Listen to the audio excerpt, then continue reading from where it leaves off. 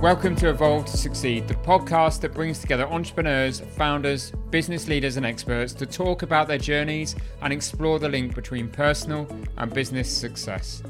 I'm your host, Warren Munson, founder of Evolve, a coaching, training and development company focused on enabling business and personal success and creating a community of like-minded individuals. Whether that be through our peer groups, one-to-one coaching, our training and development programs for you and your teams, or through our content and events, our mission is to get the best out of each individual and inspire them to be better both in life and in business. If you want to learn more about Evolve, including our beautiful co-working space in Ashley Cross in Poole, then please go to evolvemembers.com, where you'll find great content, insights, details of all of our services, and also information on our forthcoming events. For now though, let's get on with the show.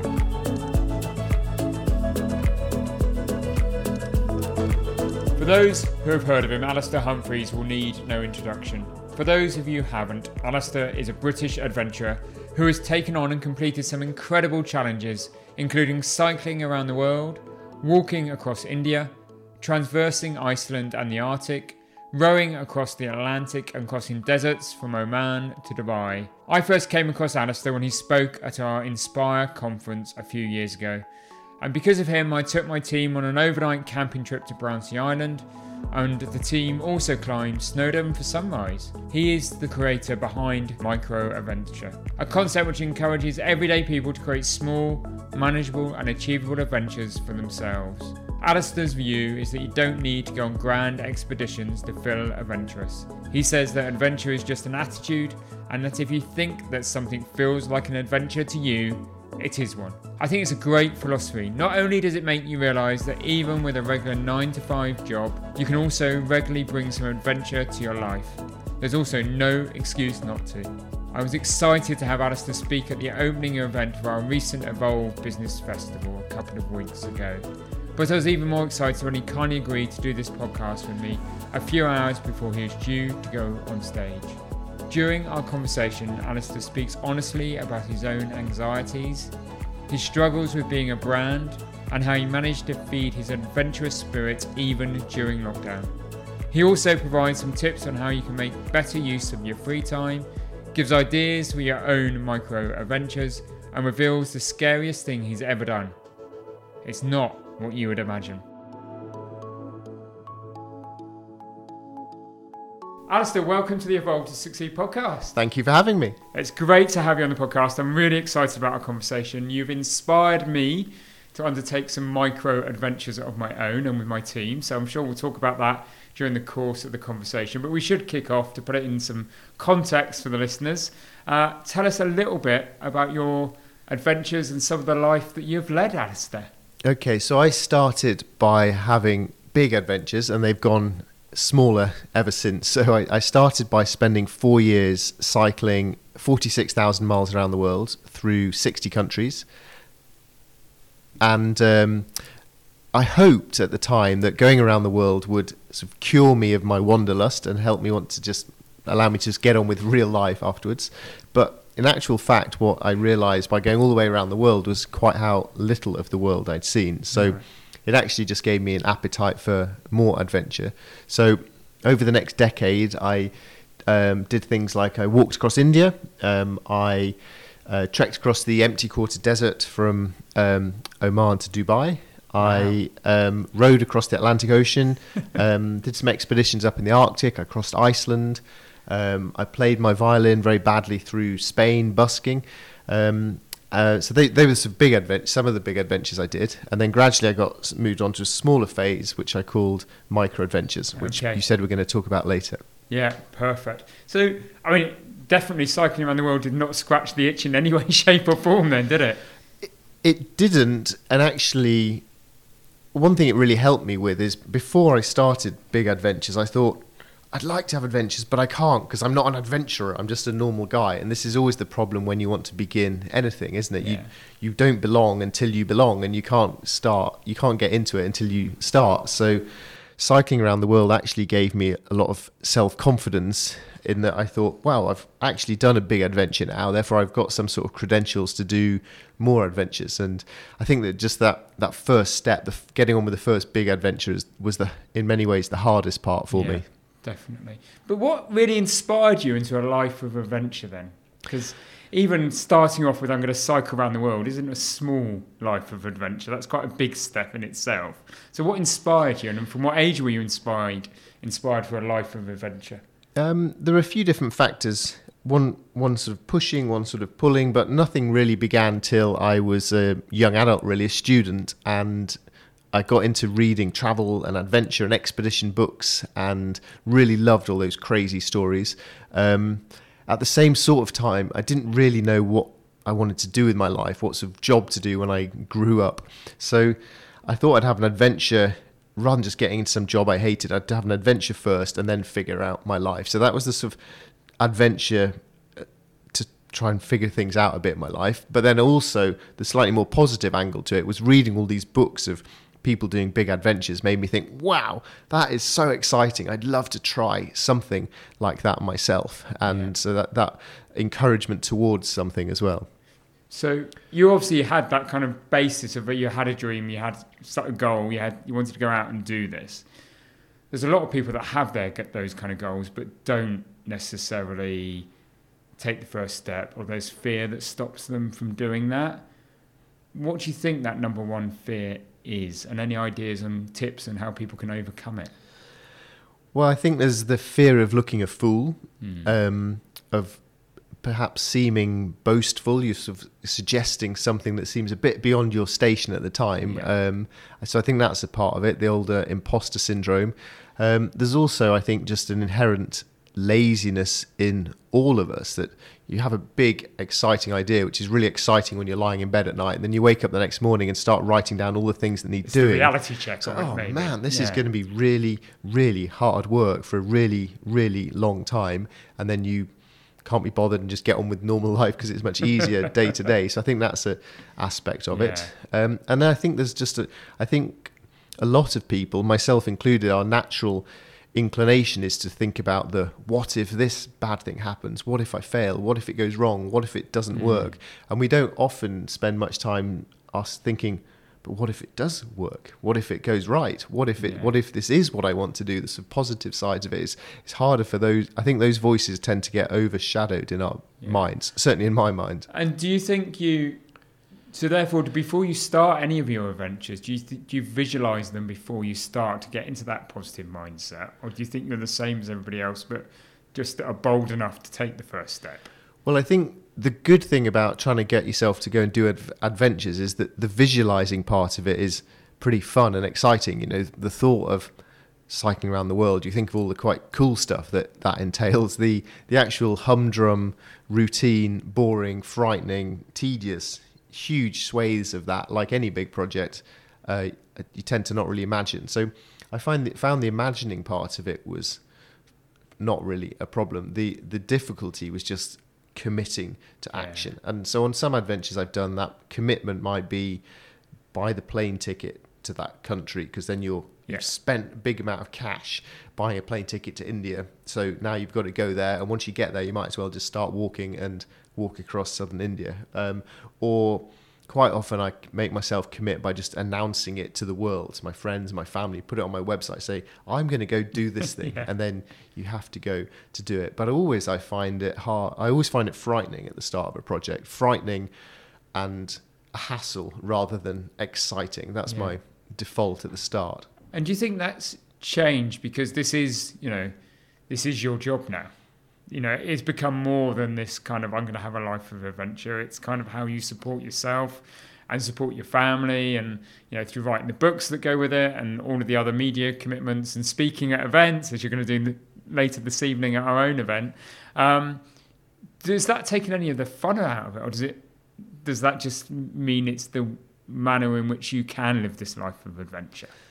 I think the life of adventure now for me involves so much more than just riding my bicycle around. So I have to think about documenting the story, how I'm going to tell the story, and then I have to come home and I have to tell the story, and I have to market myself, and I have to show off about myself on the internet. And there's a huge amount of things that are involved, much more than just going for the bike ride. And if I didn't enjoy all of those aspects, or most of those aspects, then I wouldn't do it. You know, I could very well have adventures by getting some job that pays for loads of money and demand I get a 2-month sabbatical every year and go and ride my bike. So there's lots of ways you can live adventurously.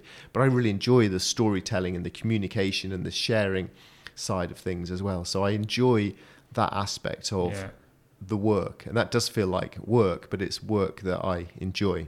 Okay. Well, I'm going to come back to one of the points you made there, because there is a bit, when I first met you, and this is only the second time we've met, we've spoken once or twice in between, but I first met you in 2016. I'm a keen cyclist. It was if I'm being honest, it was the fact that you'd cycled around the world. I wanted to hear that story. And I remember that you got up on stage, and nearly the first thing you said was, "But I'm just like all of you." And it was a really humble comment. And the whole presentation and the way in which you present yourself to the outside world is very humble, which is great. You know, it's one of the things I admire in you, Alistair. But part of you has to be, look at me. And surely that has some difficulty for you. Yes, so it is weird to be a one-man brand. You can see, even now I do the air quotes around the word brand because it's so obnoxious. So I have come to accept that if I'm going to sell books, then I have to show off about myself enough so that people think I'm interesting. So I have to show off about myself, but without believing my own BS. But also I think I do emphasize a lot that I'm an ordinary person, and I do that not in some sort of attempt to be a humble brag. It's just that I know that a lot of the reasons I want people to look at me and say well done is because I grew up feeling very ordinary. I was never very good at anything particularly, and I always wanted to shine in some aspect of life and to do something big and bold and extraordinary with my life, even if that's something as irrelevant really as going on a really long journey and being willing to suffer for a really long time. At least I found something now that I'm good at, and I do admit that I like that side of things. The flip side to that, though, is that I also feel very conscious that my working life as a speaker and a writer is very much dependent on me continuing to be interesting and continuing to have the next exciting, interesting thing. And I really don't like that. And particularly so since lockdown, when for 2 years I've basically done nothing. I feel increasingly, I want my future stories to be at least as interesting as the adventure stories from years ago. And that's a worry that then in a way can take the adventure side from just being a pure fun hobby thing, becomes a bit more of a bigger existential worry then about my hobbies, my purpose, and my working life. And so I suppose we should talk about that horrible C word, COVID, and how it's affected you. Have you found the opportunity therefore, we talk about adventures on your doorstep is one of the phrases that you use to get more local and explore your local area. What have you done to be adventurous in the last 2 years, Alistair? Well, pre-COVID, I'd already spent quite a lot of years doing what I call micro-adventures and spending a lot of time on the internet trying to encourage people to have short, simple, local, cheap, accessible adventures close to home. And I've been really banging on about micro-adventures for years now, and I've written a book about it. And that's become a far more interesting part to me of my adventuring identity than the big tough macho stuff I used to do. The fact that I go and sleep on little hills in suburban towns feels much more real and interesting to me these days. But nonetheless, when COVID and lockdown came, then even my small micro adventures were completely curtailed. There was a period where you couldn't really go more than a mile or whatever it was from your front door, was there? We couldn't do anything. And even when we could do anything, I didn't feel comfortable or that it was appropriate for me to be encouraging people off to go do stuff as well. So I started really trying to explore even more locally than I'd ever done before. So I spent a few months trying to run every single street from my front door, like obsessively down down the little alleyways, down the dead ends, marking it on Strava, really obsessively. But it was fascinating. I found a street 400 meters from where I live. I've lived there for over a decade that I didn't know existed, and I call myself a curious explorer. And there's me finding something new, and I've since spent the last year really trying to rigorously explore the map that I live on. You know those hiking maps? Yes. The hiking maps, the open out, really big ones, but they're only about 20 kilometres by 20 kilometres, each marked into 1 kilometre grid squares. So 20 by 20, you've got 400 squares. I decided to start exploring 1 square a week in great detail. And I worried, as someone who loves going off to far off places, I worried that exploring a little map in suburban southeastern England was going to be so boring and frustrating. Yeah. But the first day that I went out to properly explore 1 grid square, my mind was just exploded. There is so much here. Yeah. I know this map well. I run, I cycle here all the time, but there are so many things I've never seen before. I've never stopped to notice. I've never paid attention. And by the end of the year, I was thinking, I need way more than 1 year to explore this map. I could spend my entire life on this map and not know it well.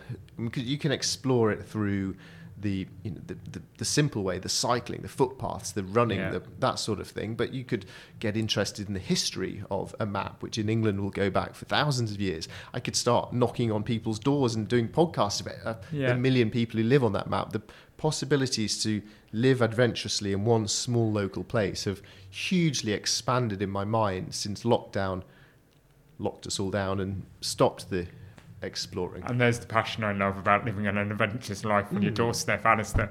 You've just kind of shown it to our listeners in that short excerpt of what you've been up to. Well, I haven't. It's interesting because I've only just finished my year of doing it about a week or so ago, and I haven't actually done a podcast for 2 years. Partly because of what I said a bit earlier about just feeling fraudulent, really. I'm not really doing anything interesting. So what have I got to talk about? But yeah, it's really what I've really learned from the small things that came from the big things is just to be curious, to force yourself to be curious, to force yourself to be enthusiastic, and to force yourself to begin. And once you force those things, they very quickly start to come naturally and to snowball. And and suddenly there seems to be adventure and possibilities everywhere. Yeah, definitely. And what's your feelings around kind of social media and all of that kind of thing? Because in a way, all of us, and maybe we'll talk about the younger generations in a moment, but all of us are nearly force-fed kind of information, aren't we? Our ability to be curious, some would say, is diminishing because everything we supposedly need is put in front of us and when we pick up our phones. So what's your feelings on technology and how that's making or stopping people being curious? Gosh, I could talk for a long time about this. I mean, on one side, social media has been wonderful and it's made my career possible. It's made what you do every day happen, hasn't it? Yeah, exactly. I'm telling stories and I've been able to grow sufficient of an audience to make it a viable life. Yeah. I've really enjoyed the storytelling aspect. I really enjoy when I'm on an adventure thinking, how will I capture this experience in photos, videos, words and share that? How will I do? I really enjoy that part of it. But I'm also very conscious that if I'm not careful, it can detract from the moment. Rather than me enjoying this meditative, beautiful sunset, I'm thinking, how can I share this meditative, beautiful sunset online and make myself look really popular and clever? So there's social media from that side. Then social media as a consumer, there's the risks of just looking down at your phone rather than looking out at the world. There's the risk of only looking at social media that tells you the things that you already know and that you already feel. But I think with a bit of curiosity, there is so much on there. One thing I started to do with this map was I'd go out, I'd look around the map and I'd take loads of pictures and write notes, and then I'd come home and I'd just start Googling all this random stuff that I'd found. An old drain pipe or a curious kind of parasite on the tree that I didn't know about, or this weird little stream going into an underground culvert or something. And you start Googling and suddenly there's just a rabbit warren of fascinating stuff out there. So I think if you need to be, you need, like a lot of things, you just need to consciously choose how you approach social media as a poster or as a user. Yeah, Does that answer your question? I think it does, doesn't it? And how do you think, I've got 2 young daughters. I know you've got some sons. How do you inspire them into a life of adventure and perhaps away from the social media, the phones, their devices? I think you lead by example. Yeah. When I go to playgrounds, I try and climb to the top of the highest thing. Yeah. When I go to the park, I climb a tree. And if kids are too grumpy to come, then I'll just say, well, go and climb it on your own. And before you know it, they're up there with you. So, just do as I do, not as I say. Lead by example. I love that, definitely. And, talking about micro adventures, so perhaps, just let's explore that further. So, 2 of the things that we've done as a team is we left the office at 4:00. We walked to Poole Harbour. We got on a boat. We went to Brancy Island. We camped overnight on Brancy Island. Brilliant. Following morning, did the journey in reverse and went back to work. And then the other adventure we did, we went to Snowdon and climbed it for sunrise. Fantastic. But they were inspired by hearing you in 2016, Alistair, and this concept of a micro adventure. That micro adventures. Adventure doesn't have to be grand. It doesn't have to be cycling around the world. You can leave the office at 5:00, and have a little micro adventure before the morning starts again. What has made you so passionate about that as a concept? Well, you have a choice if you've got a proper working job like you and your team. Responsibility. You can either dream of one day having the adventure of a lifetime and you're sitting in front of your spreadsheets dreaming that one day you'll go on a big adventure, which is great, but you can also try and have a lifetime of living adventurously a little bit every day, trying to squeeze stuff in around the margins of our busy working days. And I think what I find interesting about what you did is you with a proper job, you get bogged down with the 9 to 5, and you think, I can't have adventures because of the 9 to 5. But actually that's only 8 hours of the day. Yeah. And I know in reality there's a lot more gets in the way than that. But as a thought experiment, I think it's really interesting how much we define ourselves by the 9 to 5, that 8 hours of work, rather than by defining ourselves from the 5 to 9. In theory, we have these other 16 hours of the day, the other 2/3 of our entire lives that we tend to not really mention. We really gloss over that. That's a huge amount of time, which on a practical sense, you could use occasionally to go camping with your office colleagues or climbing a mountain. But I think more generally, it's just a way of thinking. It's a way of trying to think, what opportunities are there to be a bit more adventurous rather than what constraints are getting in my way, the 9 to 5. So it's just trying to broaden your mind to think what might be possible. Yeah. And I hope that's interesting to people on the practical sense of actually going on adventures, but maybe just a bit more widely in terms of what they might want to do with their life and also the way they approach their work and just thinking a little bit differently about things. It is true, isn't it? You can quite easily get constrained in everyday life and, the everyday, going to work, going home, looking after the kids, all of that. But that turning that thought process on its head and thinking, I have free time, what do I do with the free time and how do I make the most of that is a way of just changing a perspective and a lens, isn't it? And what can I do with the kids that is exciting and takes them on a journey? Yeah. There are experiments which I'm sure you will have read about where some companies try to take, instead of having the 5-day week, they bring it down to the 4-day week and they notice that productivity doesn't change or actually goes up. Or there's a few companies that just, the famous book by the guy from Patagonia, Let My People Go Surfing, where the ethos is, if the surf's up, then go surfing. I don't really care when you come into the office as long as you get your work done. There's quite a lot more creative ways to think about our working lives and just, I must sit there from 9 to 5, even if the sun's shining. I'm going to chain myself to this desk and that's all I'm allowed to do. Yeah. I suppose in a way, the whole pandemic has helped that, hasn't it? Because we've all moved, or most organisations have moved to some form of hybrid working. And I know our teams really appreciate that because it does mean that when they finish the day, they're not commuting. They can go and do the other things in life that they love a lot easier. The flip side of that, though, perhaps, is that you don't get to leave the office You know, that psychological switching off of work, and therefore I think it's been a challenge for a lot of people to leave work behind if their kitchen table is their work and their home. And I think in that sense, these small little micro adventures can be really important for that. Just trying to get a tiny little dose of nature in your daily life to try and separate the different aspects of your life. So let's inspire our listeners with some other ideas, Alistair. So you've talked about getting the OS map, exploring the squares. You talked about going and sleeping on top of a hill. What other ideas could you inspire our listeners with? I talked about running every street. Yeah. I've also, for 3 years now, been climbing a tree every month. Okay. And I schedule this into my calendar. See, now I'm scared I'd climb a tree and get stuck. Well, I schedule this in like I'm a proper businessman now into my monthly calendar. So I go first Wednesday of the month, ding, ding, climb tree. Close laptop, go climb tree. I usually take a cup of tea up into my tree and I just sit there for 20 minutes.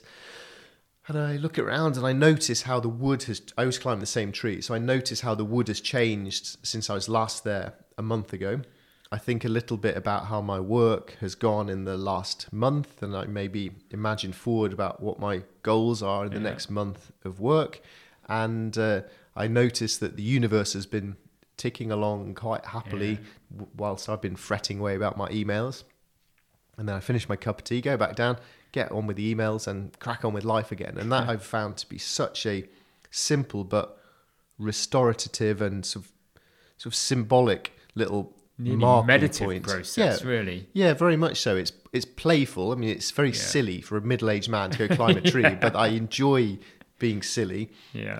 It's a bit of physical activity and stretching. I always go to the same branch, which involves just one. So you have got a favourite tree? I do the same one every time, so then I notice things changing. Okay, yeah. I go to the same branch, which involves one frightening step. So I have one little jolt of adrenaline. I'm sitting in a digital detox for 20 minutes. There's a lot to be recommended for sitting in a tree. And seeing nature change, isn't it? I mean, it's not comparable, but, you know, I've got some favourite routes that I go on my bike, and there's one with a beautiful avenue of trees that's about half a mile along. And I love just riding that through all the seasons, you know, starting in spring when you're just seeing it bud, and then you go back 2 weeks later and there's some leaves coming in. Last weekend going there, well, 2 weeks ago went there and the leaves are still green, and I'm like, what's happening here? It's nearly November. Went back on Saturday and the leaves are brown and starting to fall. And it's just, for me, that puts a smile on my face. And I suppose it's like you're saying, let the universe, see the universe play. And I think you've experienced that, and I've only in the last few years started to experience it really, is that once you start to notice those trees, you really pay attention. You're starting to notice now, it's November, but the trees are still green. Most people wouldn't notice that change. I've noticed that very much this year. It's very, very green and very late. And I love then after the winter comes when you first notice the greenness. You'll suddenly one day on your ride notice it's gone green, and every time you go there is different, isn't it? And it's lovely. It's fantastic, definitely. And you were talking about there about, you know, that big leap or that step you have to make when you climb the trees. There's that old saying, isn't there? Do something that every day that scares you just a little. Do you really think that's possible? Do you believe in that kind of old wives' tale and saying? I don't suppose most of us do something every day that physically scares us. And so I think it's more about an attitude of the way you choose things. So trying to make maybe a decision at work of, this is a bit of a risky thing to do, or daring yourself to phone up some mentor type person for a conversation, or it's just trying to push yourself a little bit every day, I think, perhaps more than scare yourself every day.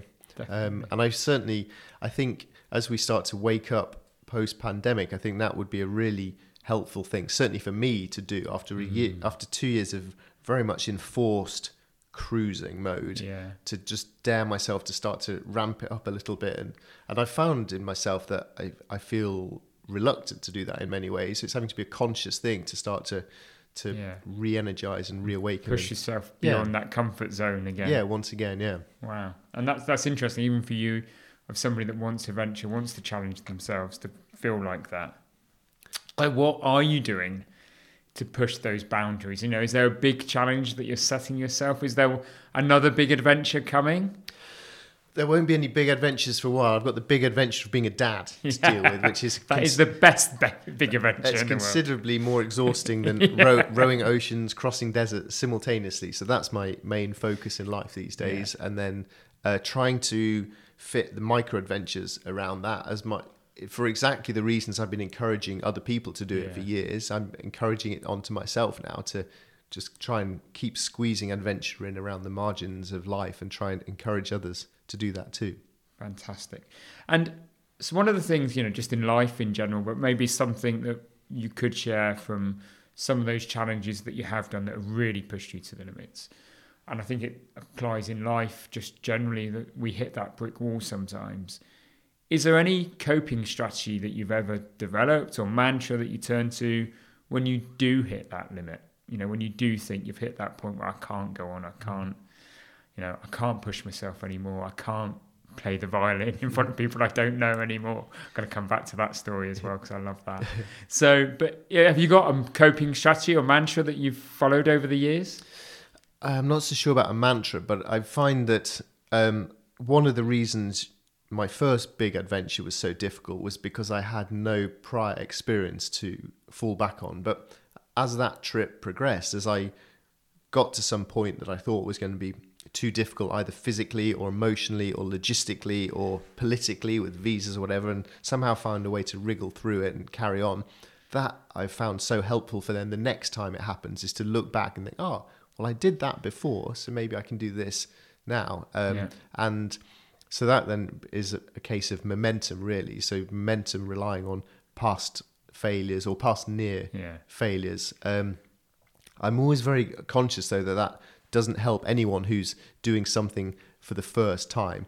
Because the momentum is the most valuable of things, but until you've got it, you haven't got it. You haven't got it, have you? And it's that first step again, isn't it? Yeah, exactly. And that then comes down to you've just got to start by doing the tiny, tiny little thing to get you creeping forwards, and then take the next tiny little step to keep you creeping forwards. And get that ball kind of rolling and moving. Gradually rolling, yeah. So people listening to this will probably think it's all about those adventures of rowing the Atlantic, cycling the world, even the micro adventures, climbing trees, they're all quite physical. But one of your biggest challenges, you would say, in life wasn't particularly physical at all, was it? But it was pushing your boundaries and your comfort zones. So perhaps tell our listeners the violin story, please. Okay, so this slightly links to the last answer, actually, which I spent 10 or more years doing big expeditions. And when you do anything for 10 or more years, you hopefully get good at it and you get competent at it. And the reasons I wanted to do adventure in the first place was I wanted to push myself, challenge myself, scare myself. I wanted uncertainty and surprise and that gnawing fear of failure with the reward of the excitement when you... The adrenaline of its success. Of its success. That's what I wanted from big adventures. But after 10 years of rowing and running and cycling in wild places in the world, I was pretty good at all of that. And in a way, it became my own comfort zone. And just because I was good at doing big expeditions, that didn't mean that I was amazing, some sort of legend. It meant I was just cruising along in my comfort zone. And so if I really wanted to get all of those feelings back in my life, the fear, the uncertainty, the doubt, the what am I doing sort of terror, then I needed to try and tackle things very, very differently. So my favourite travel book is from the 1930s, a guy called Laurie Lee, who walked across Spain playing his violin. It's called As I Walked Out One Midsummer Morning. And I first read it at university and I loved it. And I always thought, I'd love to go do that trip. But I can't, because I can't play the violin. And performing in public, singing, dancing, karaoke, I hate all that stuff. It terrifies me. I hate it. Hey? It's not me. I hate it. Therefore, I can't do that journey. So then when I was reassessing things, I was thinking, I can't do that. Therefore, that's exactly what I need to do. I need to try, give that a go. So I started to get violin lessons, which were way harder than I thought. It was a disaster. I was terrible at it. It sounded awful. But I just thought, I'm going to go and give it a try anyway. So I deliberately never did any practice busking in the UK. So I never played in front of people in the UK to test it out. I wanted full fear. Full fear and exposure in full Spain. Vulnerability and immersion. So I never busked until I arrived in Spain. I emptied the final few coins out of my pocket, left them on a park bench, and walked out into Spain with no money, no credit card for a whole month, with only my busking to fund me. And I'd never tried it before. So that first time I stood up in a town square, got out my violin, set up my music stand and started to go...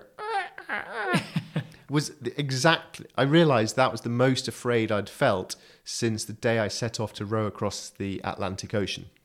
And I found that really interesting because rowing across the Atlantic sounds like quite a scary thing to do. There's big waves and capsize and sharks and death and all that sort of good adventure stuff. What was I scared of here? I was just playing a violin in a sunny plaza on a lovely little Spanish town. That's not scary at all, but I was vulnerable, I was exposed, I was doing something that I wasn't an expert at, I was being a beginner, and as an adult, we're terrified of all of those things. I was worried that people would laugh at me, which is the sort of thing you're meant to worry about at primary school, but actually, most of us, I think, continue to worry about that throughout our whole life, really. I was completely and utterly vulnerable. I was terrified. I was excited. I felt all the same emotions as you might do on top of a big cliff before jumping into a deep river. It was definitely an adventure, and all I was doing was playing the violin, which I hope broadens up the definition of adventure enormously. Absolutely, yeah. And which was why, and I suppose that's probably something for people to take away, isn't it? Is, adventure isn't always physical. Definitely. Yeah. And somebody might be sat there listening to it. Well, I'm not physical. I'm not physically fit. I can't do some of that stuff. They can find a sense of adventure and challenge and adrenaline in something in everyday life. Yeah, whether that's in their hobbies or their actual job or some little side job you set up on the side just for a bit of excitement and challenge. Yeah, I think it's more just an attitude that you choose to charge at life of just thinking, I'm just going to risk looking like an idiot. So I'm going to be curious and enthusiastic and just see what happens and go for it. Explore the horizons. Yeah, and what's the worst that'll happen? I'll look like a bit of an idiot or whatever. I mean, you need to be careful with what your liability is going to be, but within reason. What's the worst that can happen? Yeah. I'm a beginner. I look like an idiot. Go for it. Explore yourself. And what was really interesting with the Spain trip is that I was really rubbish at the violin. I'm not being humble here. I was really, really rubbish. And I think that actually helped me because people would look at me screeching away and they'd look at me like, what an... Very timely violining. It's a violin. You may be able to hear it. I tell you what, if you can hear that, that is actually the sound check for my talk later. That is my violin playing. It's terrible, isn't it? Yes, it is. Yeah. So I played the violin really badly, and people would just look at me and they're, what are you doing? And they admire the boldness of just standing there going, here I am. Yeah, this is me. Take it for what it is. And that's a frightening thing to do. It's very different to cycling off across a desert, and actually far more interesting, really. Yeah, absolutely. And you got to the end of the 30 days, I assume? I lived like an absolute king. I earned in 30 days 120 euros. I mean, no man needs 120 euros to live off for a month. You can live like a king for that. So I walked 500 miles to Madrid, following Laurie Lee's route. I slept out in the hills. I cooked my rice on campfires. I bought bread in the morning from the bakery, and when I spent my money, I would play the violin again. And I had a rule that whatever money I earned that day, I had to spend it all immediately, so that the next time I got to a town, I was back to zero, back to desperation. There was no reserves. No, so it was boom or bust. So sometimes it was half rations and dry bread. One day it was one day I could afford an ice cream, and when you can actually, when you've earned an ice cream, that's proper. That's satisfaction. Perfect. So, as we round up our conversation, Alistair, just any last hints and tips that you'd want the listeners to take away about adventure being on your doorstep, the ability to undertake micro adventures? There must be some critical tips that you would give. Yeah, I would, on an actual adventure level, I would say get the map that you live on, the hiking map that you live on, and go out and explore some footpaths and bridleways close to you. Perhaps try and visit every pub on your map or every church, whatever floats your boat. But look at your local map and go somewhere you've never been. If you go somewhere you've never been, you're being an explorer. Beyond that, I would challenge you to ask yourself really thoughtfully, ideally with a piece of paper and a pen, what does living adventurously mean to me? To riff on that a bit. What does living adventurously mean to you? Think of the big things that involves, and then think of the very first tiny, tiny, tiny little step in that direction to get you moving, and then dare yourself to do it by this weekend. And Fantastic. Then you're off. You're off. You're up and running. It is called the Evolve to Succeed podcast, and as I end every podcast, I use the same question. So I'm going to ask the same of you, Alistair. What is your personal definition of success? Wow. Well, interestingly, it will have evolved very much over many years. And I'm very glad it took me years to allow my definitions of things to evolve. For many years, I thought adventure equals this. My identity equals this. Even though 20 years was passing and I was very much changing. So allowing your definitions to evolve, I think, is really helpful and important. So these days, success for me would be to just be, get to the end of the day feeling that I'm calm, that I'm feeling happy, that I've got 1,000 words of my next book written, that I've been out into nature a bit and I've been a good dad and friend for the day. That's all I'm after these days. A perfect definition. Thank you. I've really enjoyed our conversation, Alistair. I'm looking forward to hear you speak later at the festival. And yeah, thank you for being a great guest on the podcast. If people want to learn more about you, Alistair, where can they go? Well, as I've spent a lot of time showing off about myself on the internet, Yes. If you type in Alistair Humphreys into your social media or website, you should find me. And I've got books on Amazon, got a podcast, and I've got some really bad violin playing on YouTube as well. Perfect. Your Micro Adventures book is superb. It's brilliant. I do recommend it, listeners. It does get the mind going as to what's achievable. So thank you once again, Alistair. Brilliant. Thank you for having me.